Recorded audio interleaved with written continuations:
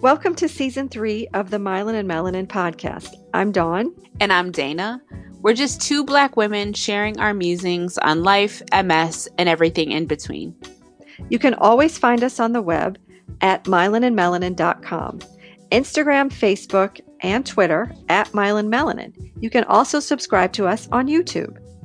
If you're a fan of the podcast, please consider supporting us by becoming a patron through our Patreon.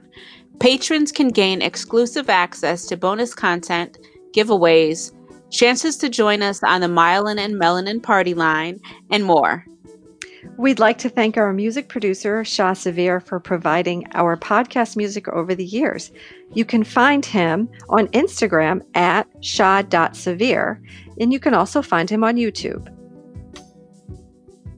Welcome, everyone, to episode 51. We are still coming off of the excitement of our 50th episode and the first ever Myelin and Melanin party line. I still can't believe it. It was so much fun. That was a fantastic conversation. Yeah. Yes, definitely.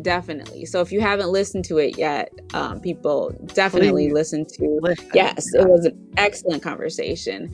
So interestingly, we've had a bunch of people reach out and ask how they could be a part of future party lines. Right. And And so just to let people know how that might be possible, if you sign up through our Patreon as a patron for $10 or more a month, you do have a chance to, I want to say win a spot, but you have a chance to be on a future party line or to join us on a future party line. So please check out our Patreon at patreon.com/myelinmelanin. Yeah. So yeah, it would be a great way to get more MSers involved in conversations that are important to us. I think all of us. Yeah, definitely. So yeah, this is really just like super, super exciting to start the year off this way because we are really thrilled to have this wonderful, wonderful person on with us again. He is an amazing neurologist. As well as MS specialist. And as Miss Tripping on Air said in our Party Line episode, he's kind of like a unicorn. Remember when she said that? Yeah. Definitely. Yeah. So without further ado, we have to introduce Dr. Aaron Boster. All right. Welcome, Dr. Boster. Thanks for joining us again. Well, thank you so much for having me back. I love this podcast. It's super great to talk to both of you. Thank you so much. Yes, thanks for joining us. So recently, Dawn and I started this conversation, and we posted a video on our YouTube channel about it as well. And I don't know what better way to put it than just like, what's TMI, what's too much information. So Dawn is the type of person who, when she gets her MRI scans, she wants to read and dissect the entire thing. So she wants to know exactly where the lesions are, what might, depending on where a lesion is placed or develops, what that's going to affect, what are, all of that. She just wants to know that, yes, the nitty gritty. Me, on the other hand, I don't want to know. So, of course, when I get an MRI, I want to know if there's any new activity, if my MRI is stable. I want to know the basics. So, if something is going on, if I, need to change my DMT or, things like that, I want to know. Yeah, like Dragnet, just the facts, yes, ma'am.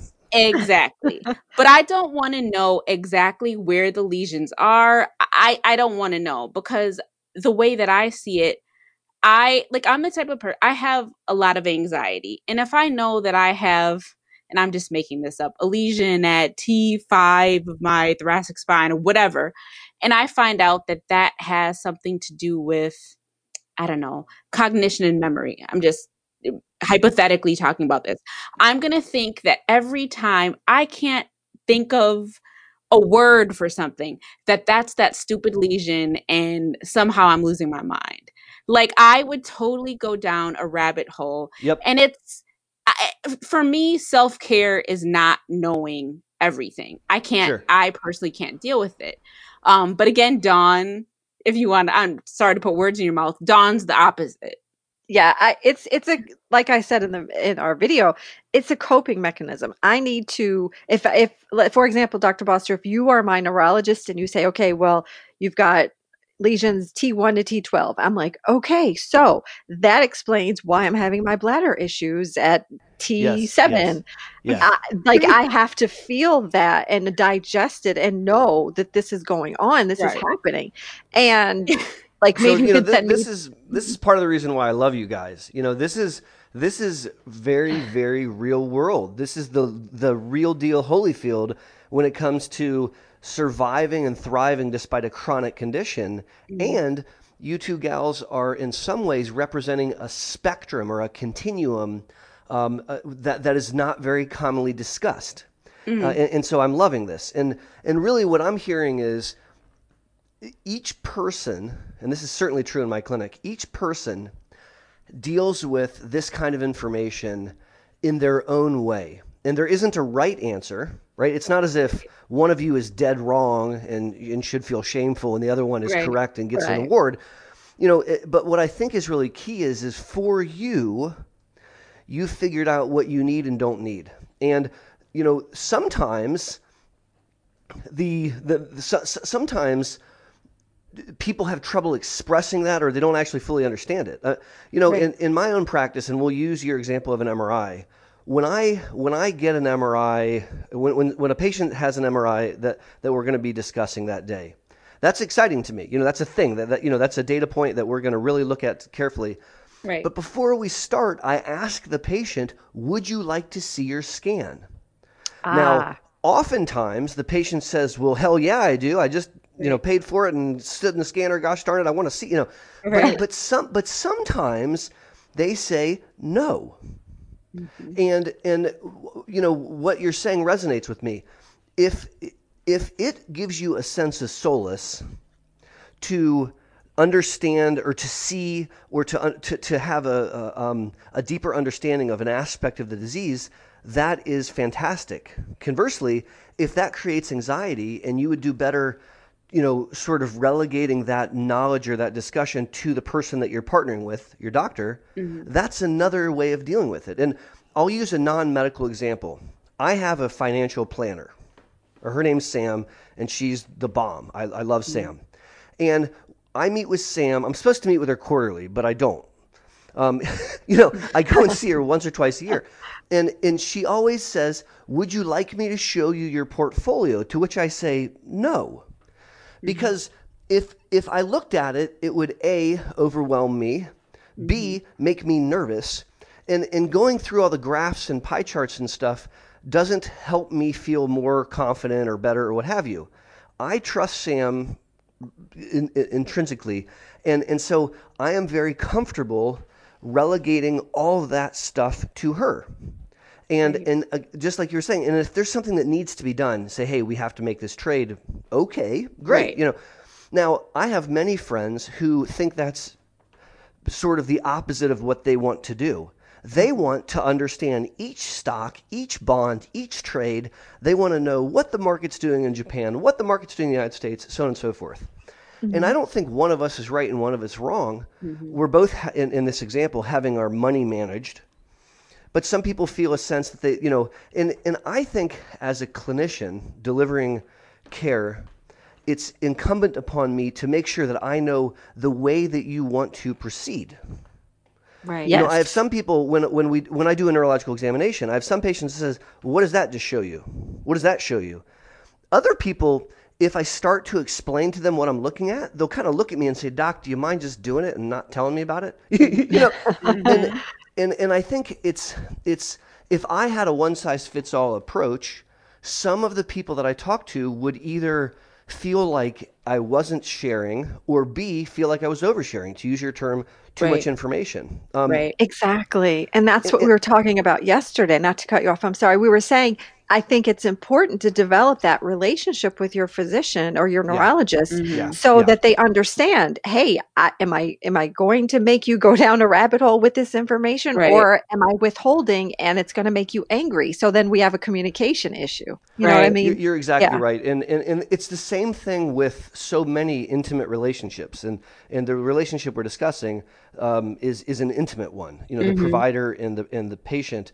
That's an intimate relationship, and so creating some guardrails, boundaries, rules of the game, as it relates to how you communicate, when you communicate, what you communicate is relevant. You know, and there's also a piece of this that's on me. So, for example, I might look at a laboratory, okay, and it's outside of the range of normal on the piece of paper. You know, let's say that the upper limit of normal in this make-believe lab is a 10, and it's an 11.2.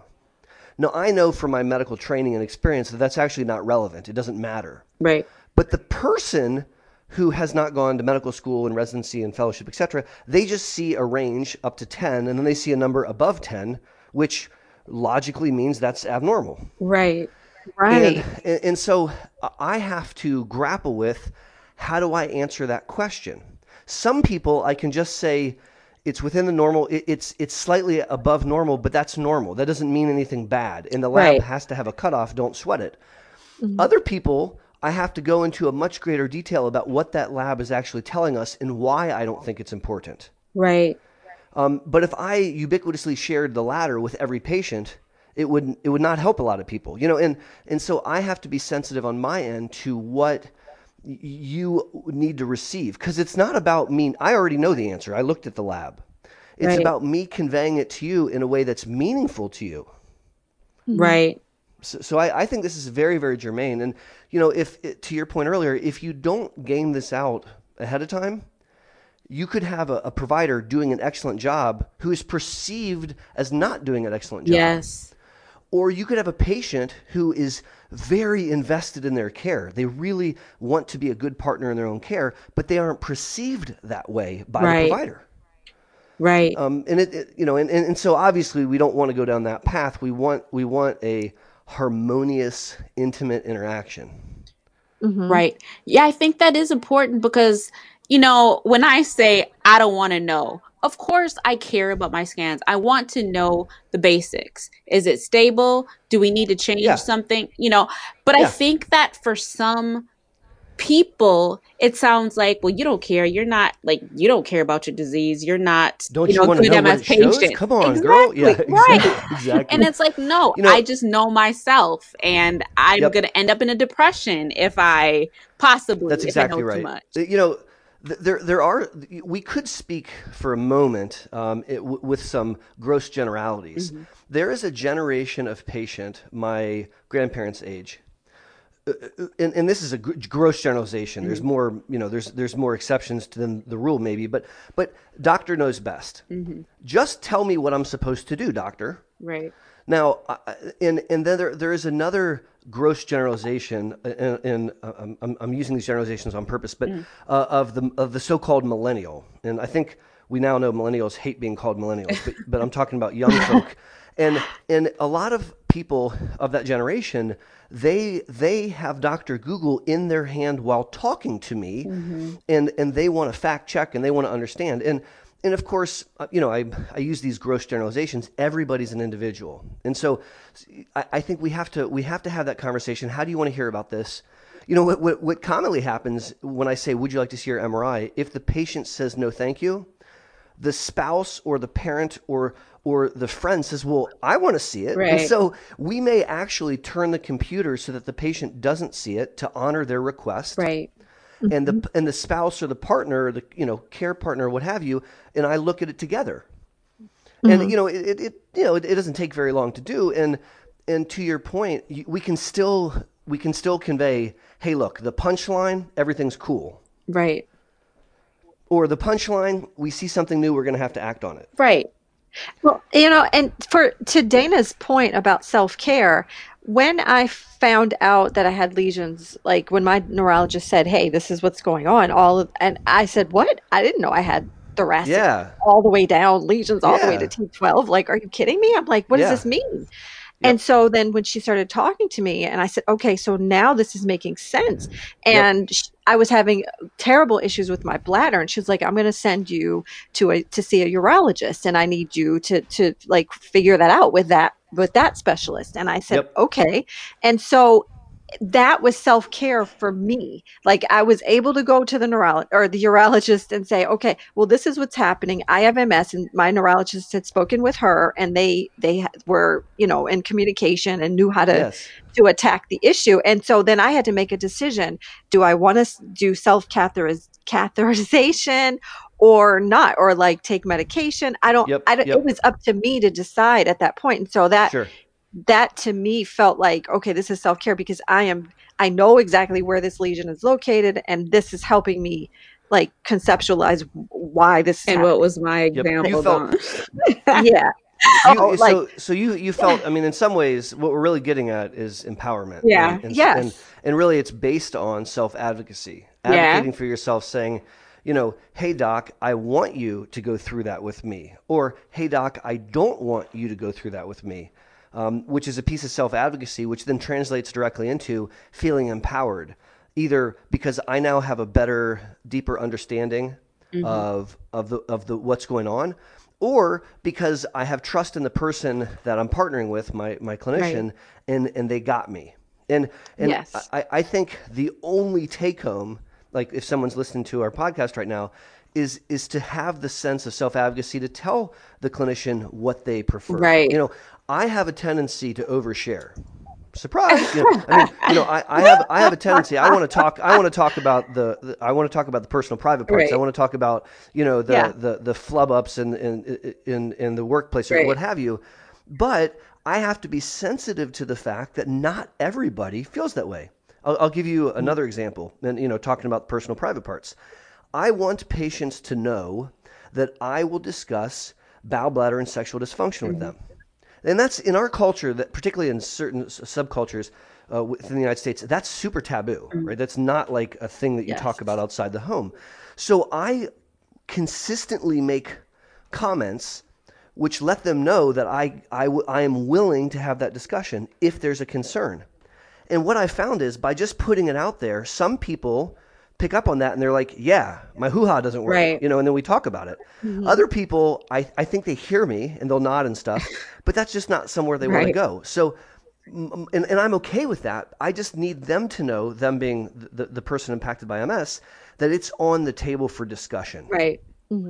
But if I dug in, every single patient, tell me about your intercourse, or what have you, it would turn off. It would be inappropriate. It would turn off a lot of people. And conversely, if I'm like, I'm a neurologist, I do the brain, I don't do that. I would in turn alienate a bunch of people where that might be one of their major concerns. So I think a degree of sensitivity, both by the provider and by the patient, is required for this intimate relationship to be the best it can be. Right. There's an understanding that has to be there. It has to be present. And, and Dana's point to what I was saying about wanting to know, she said, okay, well, you've got a bladder issue.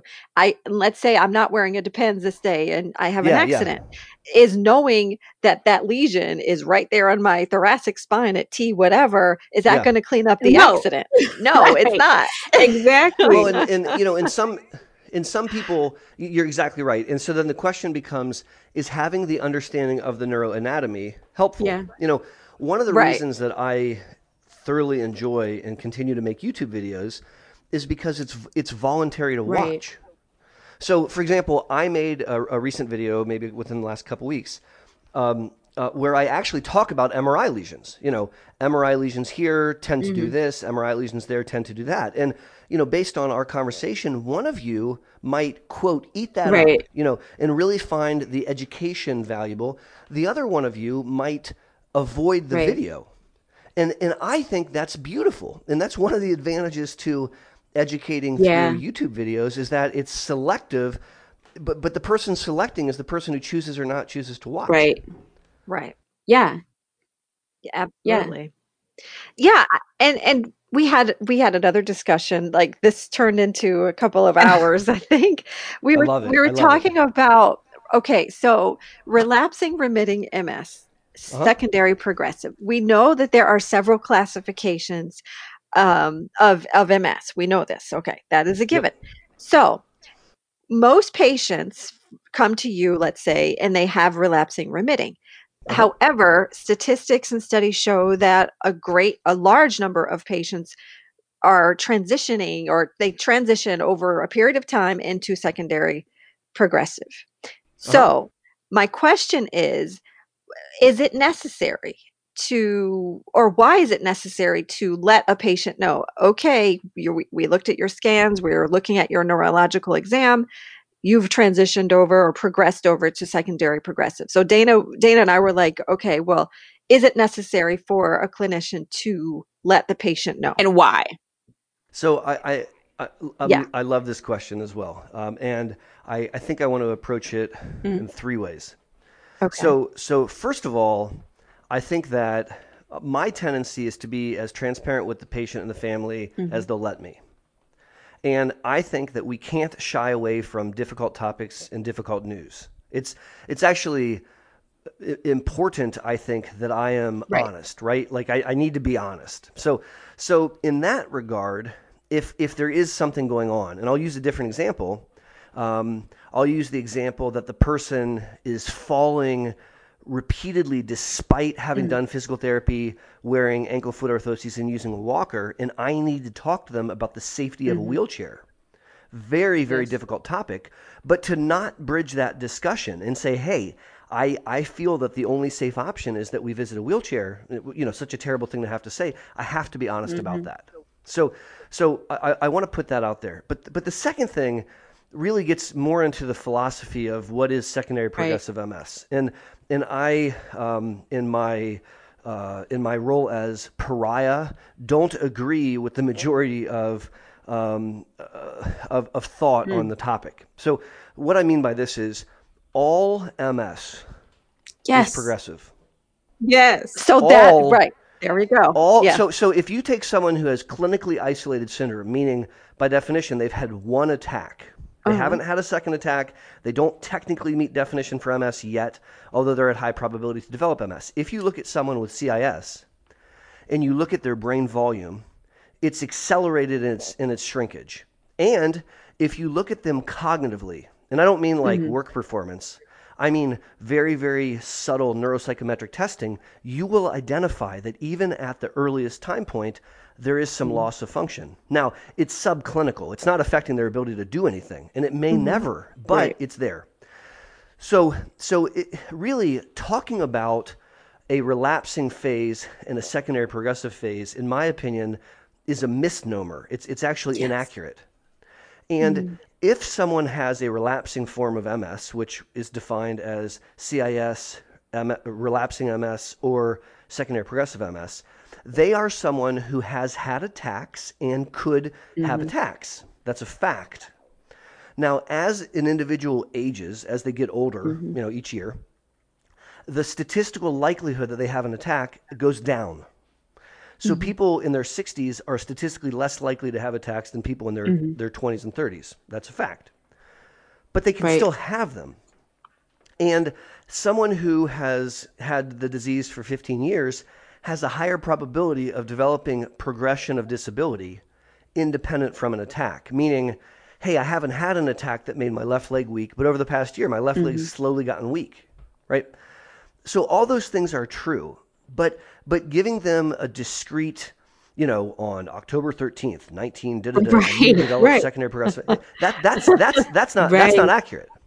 And Yeah. and the other thing which is tied into this, and I think it's been unspoken on the podcast so far today, is that this is tied into Mm. treatment because Right. MS treatments were thought in the ancient days of yesteryear, when we had only first line medicines, to be ineffective Mm-hmm. in secondary progressive MS.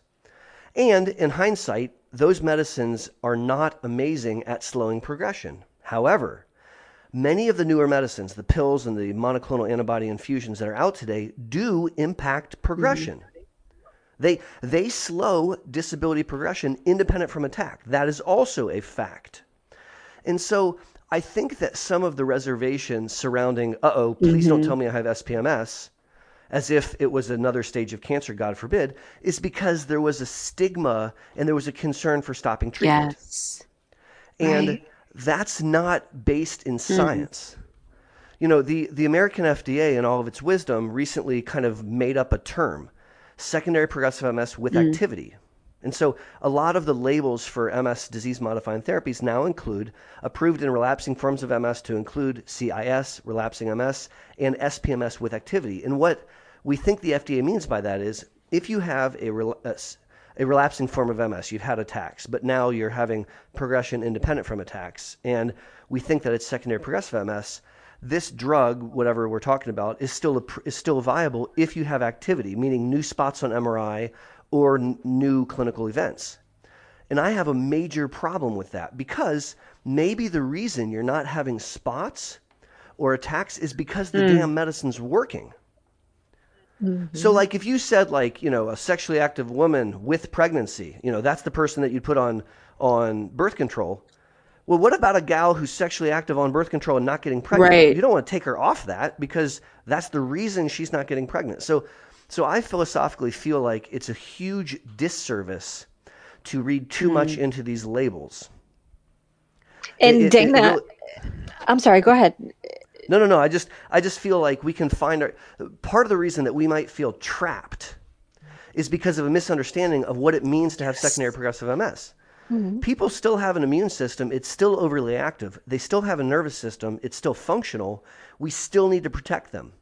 And so in some ways, the punchline to what I'm trying to convey is it kind of doesn't matter because we don't want to stop their therapy. We don't want to stop the things that we're doing, not smoking, exercising as part of your lifestyle, eating a clean diet, supplementing low levels of vitamin D, and importantly, taking a disease-modifying therapy that can do more than just decrease attack rate. It can do more than just decrease MRI spots. It can also slow the progression of disability. And we're not going to stop doing that just because someone now hasn't had an attack in 5 years and we say, well, we think this is transitioned. Yes. Thank you for that. And Dana had thank you for sure, because Dana had a good point the other day when we were whenever we were talking about it. She was saying how there's this weird hierarchy there. You know what I mean? Like between SPMS and RRMS. Yeah. Do you want to speak to that, Dana? Weird. It's like an unspoken thing in the MS community. Like if somebody has RRMS, somehow that's better than SPMS. And of course, we know the bottom line, I guess, is exactly what you said before. It's all MS. It's all progression, period, regardless of what kind of MS you have. Yeah, it's all the same disease. And even I would go as far as to say that primary progressive MS is the same thing as relapsing MS. It just presents phenotypically differently. And it manifests differently, yes. So...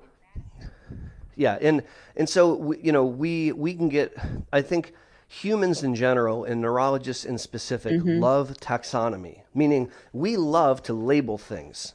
Yes. We love to when we talk, we want to know the ethnicity and the religion and the schooling. We want to know all these details that we think help put people in boxes. We just do this naturally as part of our lives, and I think we do this in neurology too. And if secondary progressive MS meant certain things, like, hey, that medicine has been unequivocally proven not to help, or this medicine has been proven to help, that's different. But we don't really have that with our drugs. There's a pill that was released last year. They tried to get a secondary progressive label. That was they were actually trying to niche the market with a secondary progressive label. And what they found when they looked at the study was the people in the study who did the best were the youngest people that had the most attacks and new spots on MRI.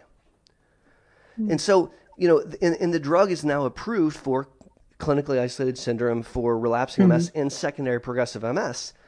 The point here, in an attempt at kind of niching the market, the opposite was borne out, that this drug works in relapsing forms of MS. So I think, the third point that I wanted to make about this is it goes back to the first thing we talked about. We have to talk to the patient about how they want to understand things. Sometimes I will say to someone, not necessarily about this particular topic, but when discussing something, I'll ask them, do you want me to be professional and polite, or do you want me to be blunt? Right. And I don't mean it silly. I mean, sometimes people are like, please be professional and polite, And sometimes people are like, lay it on me, doc, be blunt, and that has nothing to do with the information conveyed. It has everything to do with how does someone best receive information. And I can totally appreciate with the historical stigma of secondary progressive MS, why someone would say, please don't label me that. Please don't tell me that. But the reality is, the true scientific reality is, it doesn't make a difference. I mean, you know what? I'm going to risk an analogy, and I hope people listening don't take it the wrong way. We all remember the AIDS epidemic, right, in the 80s? Having AIDS was profoundly stigmatizing. Nowadays, at least in the medical community that I'm in, it's way less stigmatizing. And I think some of that's tied into a better cultural understanding of what the disease is. Some of that's tied into the fact that we can now really effectively treat HIV. But it's not the same cultural stigma that we once saw, 20, 30 years ago. And I certainly don't want to try to draw some parallel where I'm saying that SPMS is anything like that. But culturally, I think that we have to evolve because it's all the same condition, in my strong opinion. It just manifests phenotypically differently. I'm talking about MS. Yes, it's interesting. Just in, on social media, for example, when people ask, you meet somebody who has MS, one of the first questions is, do you have, is it relapsing, remitting, or secondary progressive? What difference does it make? It's I have MS. You know what I mean? Right. Yeah. Right. Yeah. Well, I agree with you, and I think that it's going to take a grassroots cultural swelling of change, of shift, to get people to realize, well, look, if you have CIS, if you have relapsing MS, if you have SPMS, I'm still treating you. Right. Our goals haven't changed. But to bring it back to your original question, which is so poignant. If someone says, "Do you think I'm in a progressive disease state?" I will tell them what I think. I mean, right? I mean, I don't believe in hiding stuff from people. But my answer is never yes or no, because I have to then explain how I feel about MS and what progression really means, and the fact that, gosh darn it, we can impact progression. Like that's a treatable thing in 2020. It is. It really is. That's so powerful. Yeah. It's important, because otherwise you could get in this gloom and doom situation where you're like, well, shit, what's the point? Nothing. And I think if all you're dealing with is injectable medicines, there may be some truth to that. I'll tell you a very quick story. I had occasion to meet a general neurologist that had a large MS practice and had been practicing since before the first DMT came out. And he embraced the first DMT when it came out, and he never switched. He only used that one drug. And so I met with him, and he started putting people on this drug in 93, and I met with him, maybe a year or two ago. And he said something really powerful to me, although I don't know if he grasped it the way that I did. He said, these drugs don't work. And I said, what do you mean? He goes, well, sure, they decrease relapses and stop new spots, but they never slow progression. Now, when he said these drugs, remember, he only used one of the first-line agents his whole career. And so I said to him, sir, with respect, it's possible that maybe just that one drug doesn't slow progression. And he kind of shrugged and changed the subject. But I think if you hearken from an era where we didn't have an understanding of the continuum of the disease, and the only drugs available really didn't do very much in progression, you might come to feel that SPMS is this terrible sentence, that you're given. But I think we have to move past that. We have to embrace what's currently true. And it's quite honestly a much better outcome. It's a much better story. Well, I've known people in the past that I've come across, and they're like, yeah, I have MS. And I'm like, oh, okay. And they're like, yeah, I have relapsing remitting. And I think presumably they think I'm never going to progress. You know what I mean? Like that's where that thinking comes from. I think so. I mean, and I've literally had patients tell me, please, please, please don't tell me today I have SPMS. Again, I think that the cultural understanding comes from hearing about cancer. It was stage 1, now it's stage 2, God forbid, right? Like it's that. And MS simply doesn't work that way. the reason that I am a student of my friend Stephen Krieger's topographical model of MS, or what I refer to as the leaking pool model of MS, is because it's honest. And the dropping water level, which is the functional reserve, is always dropping from day zero. And activity, whether that be subclinical, below the surface of the clinical threshold, or above it, is always there.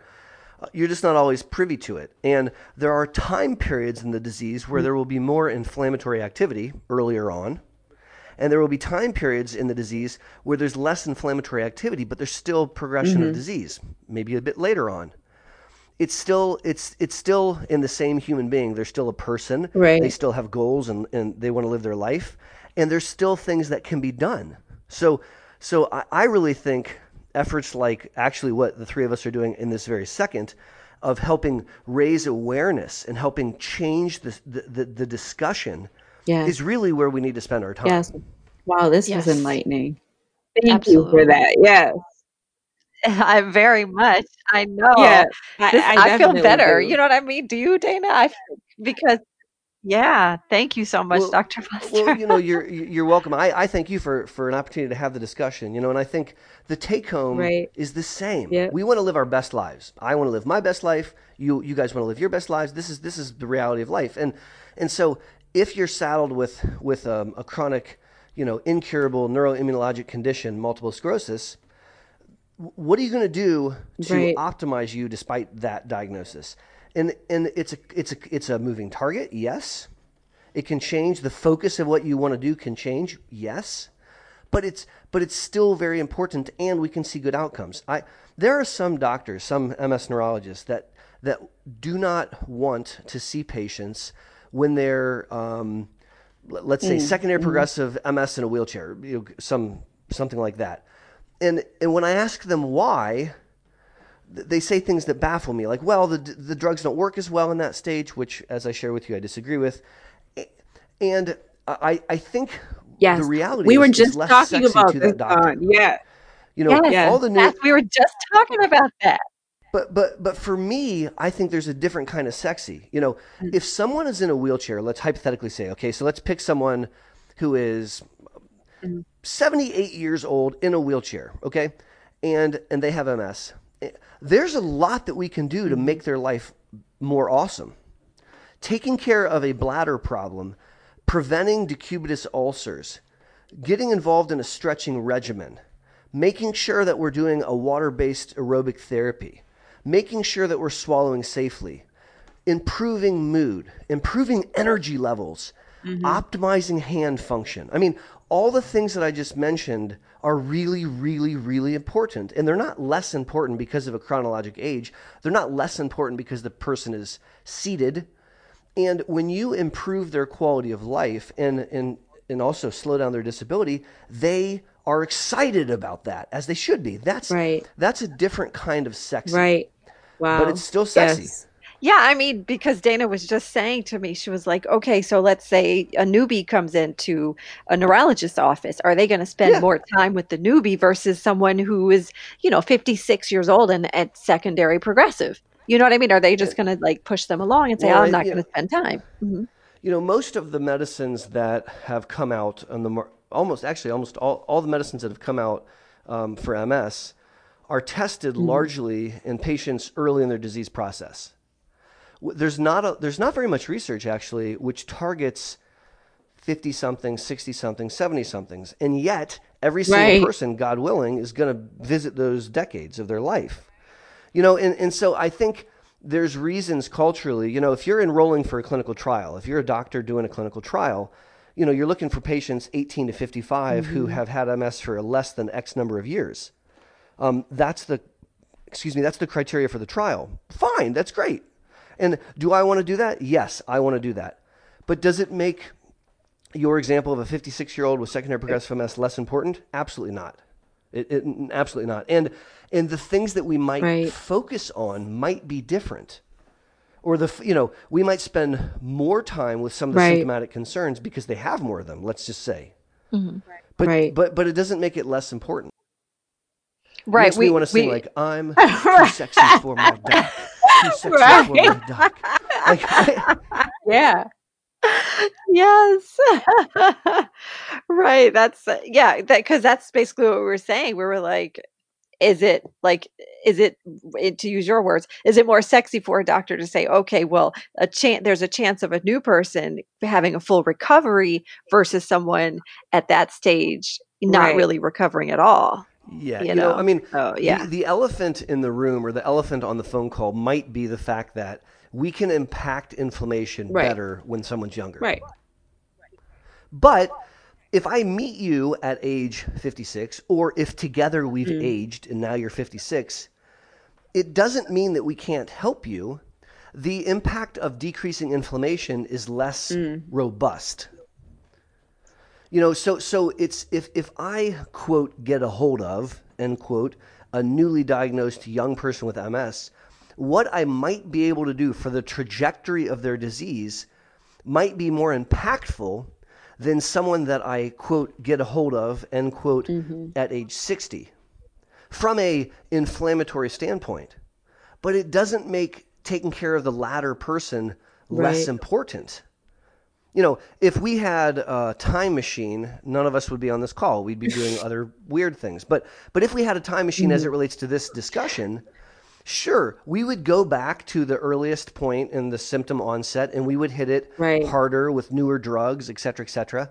But that's not the world that we live in. I Right. mean, that's science fiction. So in the real world, we meet people. I meet Right. people where I meet them, and could we have done something different? I mean, maybe should I have asked that girl out in ninth grade? Could we have been happily married with 6 kids? Well, maybe, Right. but you know what? I'm not in ninth grade Right. anymore. I don't even know where that girl lives. I mean, I have a happy family. I mean, so I guess my point here is we if we focus on the human or that person's family, and we focus on trying to optimize them, whatever that needs to entail, I think we as clinicians Right. are going to do the right thing. And I don't want a patient to fall prey to this arcane cultural idea. Wow, it's secondary Right. progressive MS, so what's the point? I guess I might not.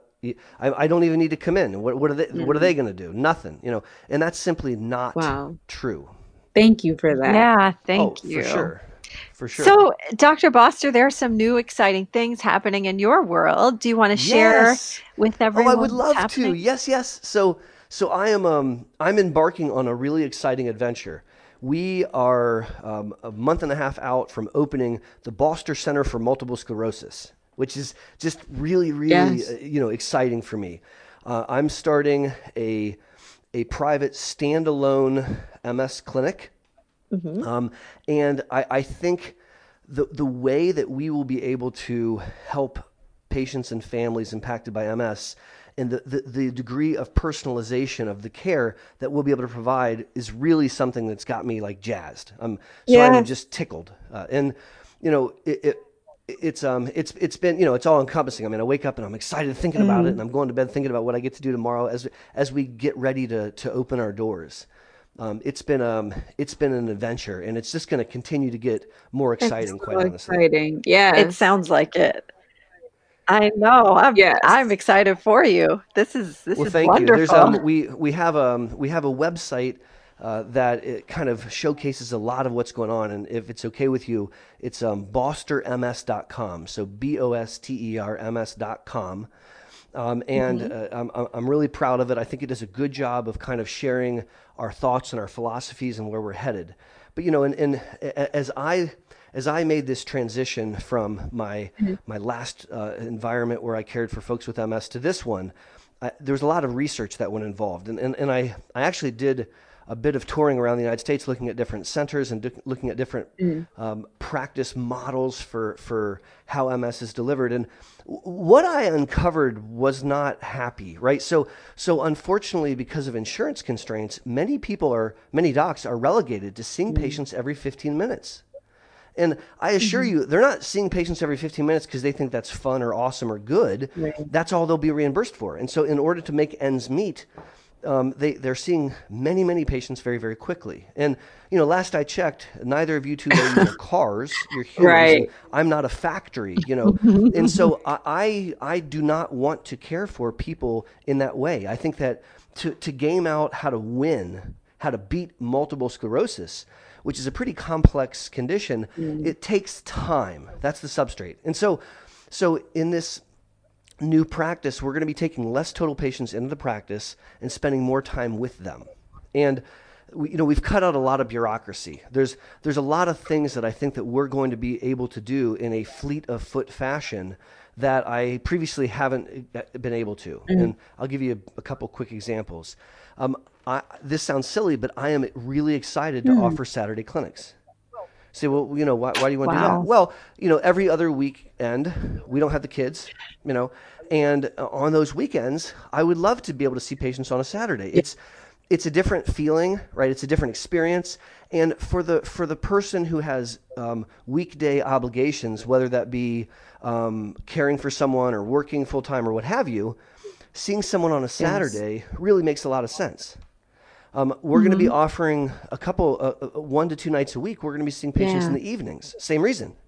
It's a different feeling. It creates a different opportunity. It frees up, and so, that sounds silly, but it's not to me. It's something that I really am excited about. Another thing that I'm excited to do in this new environment is the concept of group visits. Now, group visits are not a new concept, but they have not been remotely utilized anywhere near to their full potential. And I'll give you just a very quick example of what I mean. So if we see people in the MS space at some interval, every 6 months, every 3 months, what have you. And there's a lot of details that have to be discussed during those clinic visits. The MRI, to harken back to our earlier conversation today, doing the examination, reviewing all the medicines. There's a lot of things that need to be done. It's possible that a symptom which is bothering you might not rise to the top of the discussion because of that. And sometimes I think things get relegated and pushed to the side, right, which is not okay. So one of the ways of trying to grapple with that is to have a separate visit just to talk about, and let's use bladder issues as an example, okay? And there's nothing wrong with that. But I have found that offering a symptomatic visit to a patient in a group setting actually does some really special things. I'll explain. So let's say that we decide that on, a month from now, we're going to have a group visit on bladder complaints and MS, and we're going to take 10 patients. People are going to self-select to choose to do that or not. Someone that's not comfortable discussing PP in a group environment ain't going to sign up, which is perfect, right? Because they don't want to do it. But someone who's like, sheesh, I'll do that. That sounds great. So you're already self-selecting a group of 10 people who are cool with the concept. Everybody consents, everyone comes in, and typically this is something we'll do, towards the end of the clinic day or on a weekend. I meet with each person, do a quick neuro exam, review their medicines, we talk to them individually, and then everyone gets into a group setting in a room. And then I deliver a didactic about bladder. And because the words that I say are the same each time I say them. And so I deliver that section to the group. And then we start to go around the room, and each person is given an opportunity in a group, in public, to share their questions and concerns. And what I've found is by the time you get to the third person, someone's saying, yeah, that was my question also. And then at the end of the 2-hour visit, we break off, and I again see each person for a quick 5 minutes. Right. We write any prescriptions that need to be written. We make any referrals that need to be made, and we wrap up. And in a period of 2 hours, 10 people have their concerns of bladder addressed.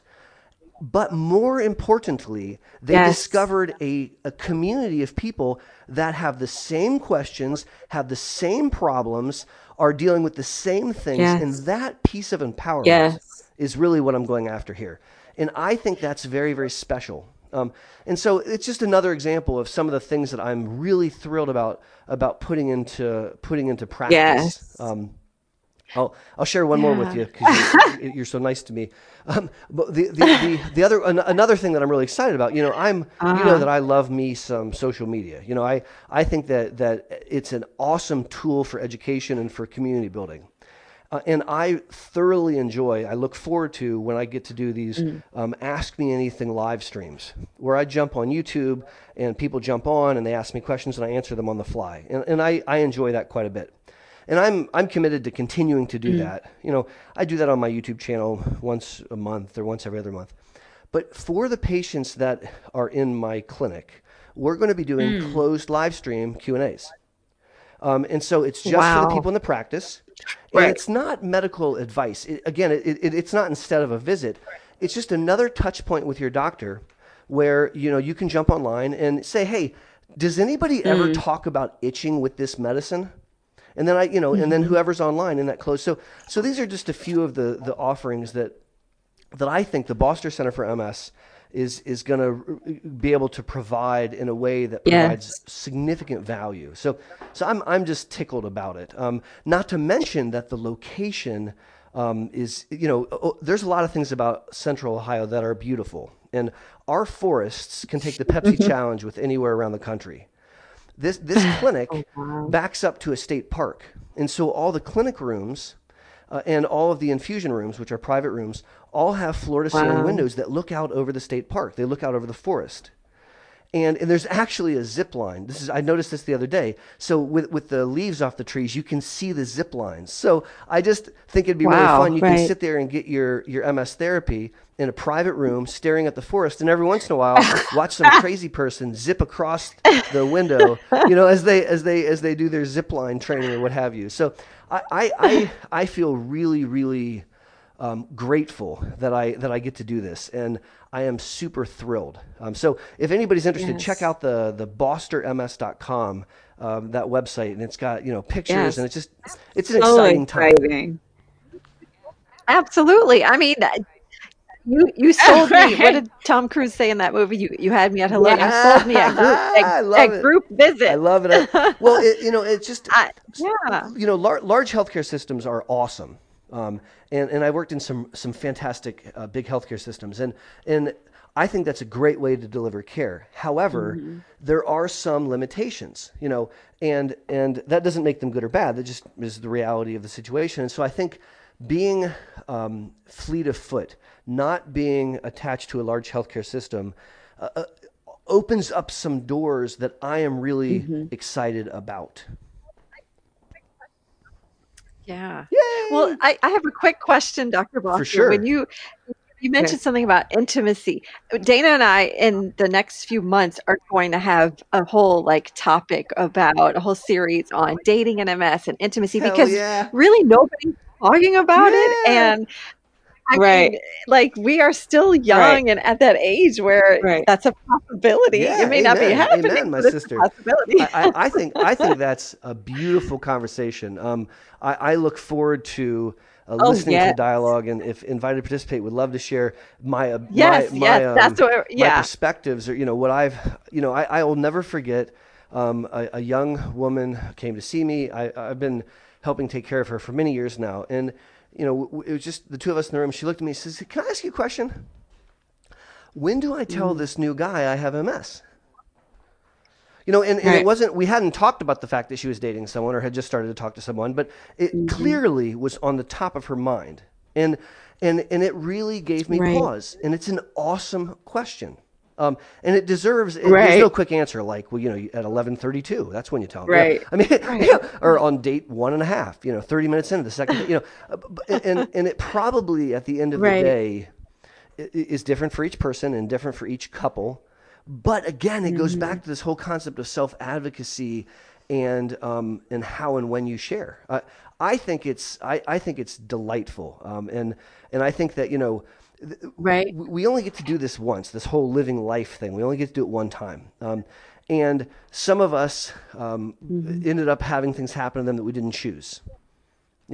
And yet we still want to live our best lives. And so I think that intimacy, dating, cuddling, kissing, these are important things, the important aspects of life. And so I think it's fantastic that you're going to be talking about them. Yes, and thank you. Volunteer to interject my opinions. No, we would love to have you. I hope Dana's not over here cringing because I let the cat out of the bag and that we did really.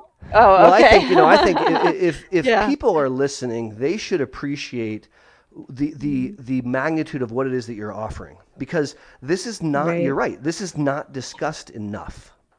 It's not discussed enough. And it should be. And it's, having MS is nothing to be ashamed of. Having MS is nothing to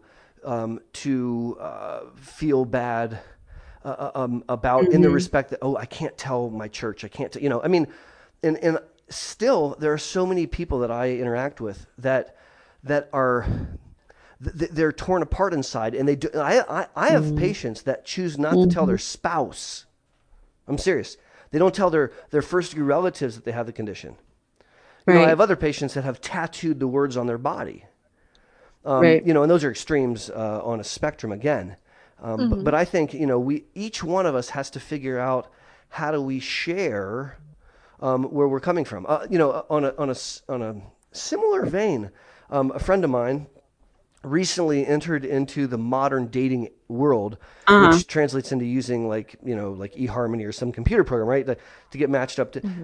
And he has he's been divorced not once but 2 times, and his question was, when do I tell the person this? And Right. again, there's no right answer. Right. On date 3 after dinner, but it's, these are in any person grappling with a chronic condition, multiple sclerosis or what have you, is going to have very similar questions. So something that needs to be discussed. So your viewers and your listeners are very lucky, I would submit, to be able to participate in this kind of conversation with you guys. Well, thank you. And your patients and everyone that you touch are lucky, because you are an extraordinary, I wouldn't even say MS specialist. You're like the one of a kind. Well, you're very sweet, and I joke, lies and flattery will get you everywhere. But the reality is, I think both of you could go about your lives and not take time out of your day to try to raise awareness and to have these discussions and to help people understand. You don't have to do that, and yet you do. And maybe in a similar fashion, I could take care of patients and come home, but I think all 3 of us share a desire to take it to the next level. And if I can see, let's say, 16 patients in a clinic day or whatever, right? I hope that I've improved 16 families. That's my hope. Right. But if we can touch 100 people on this podcast, maybe they're all in cities I don't live in.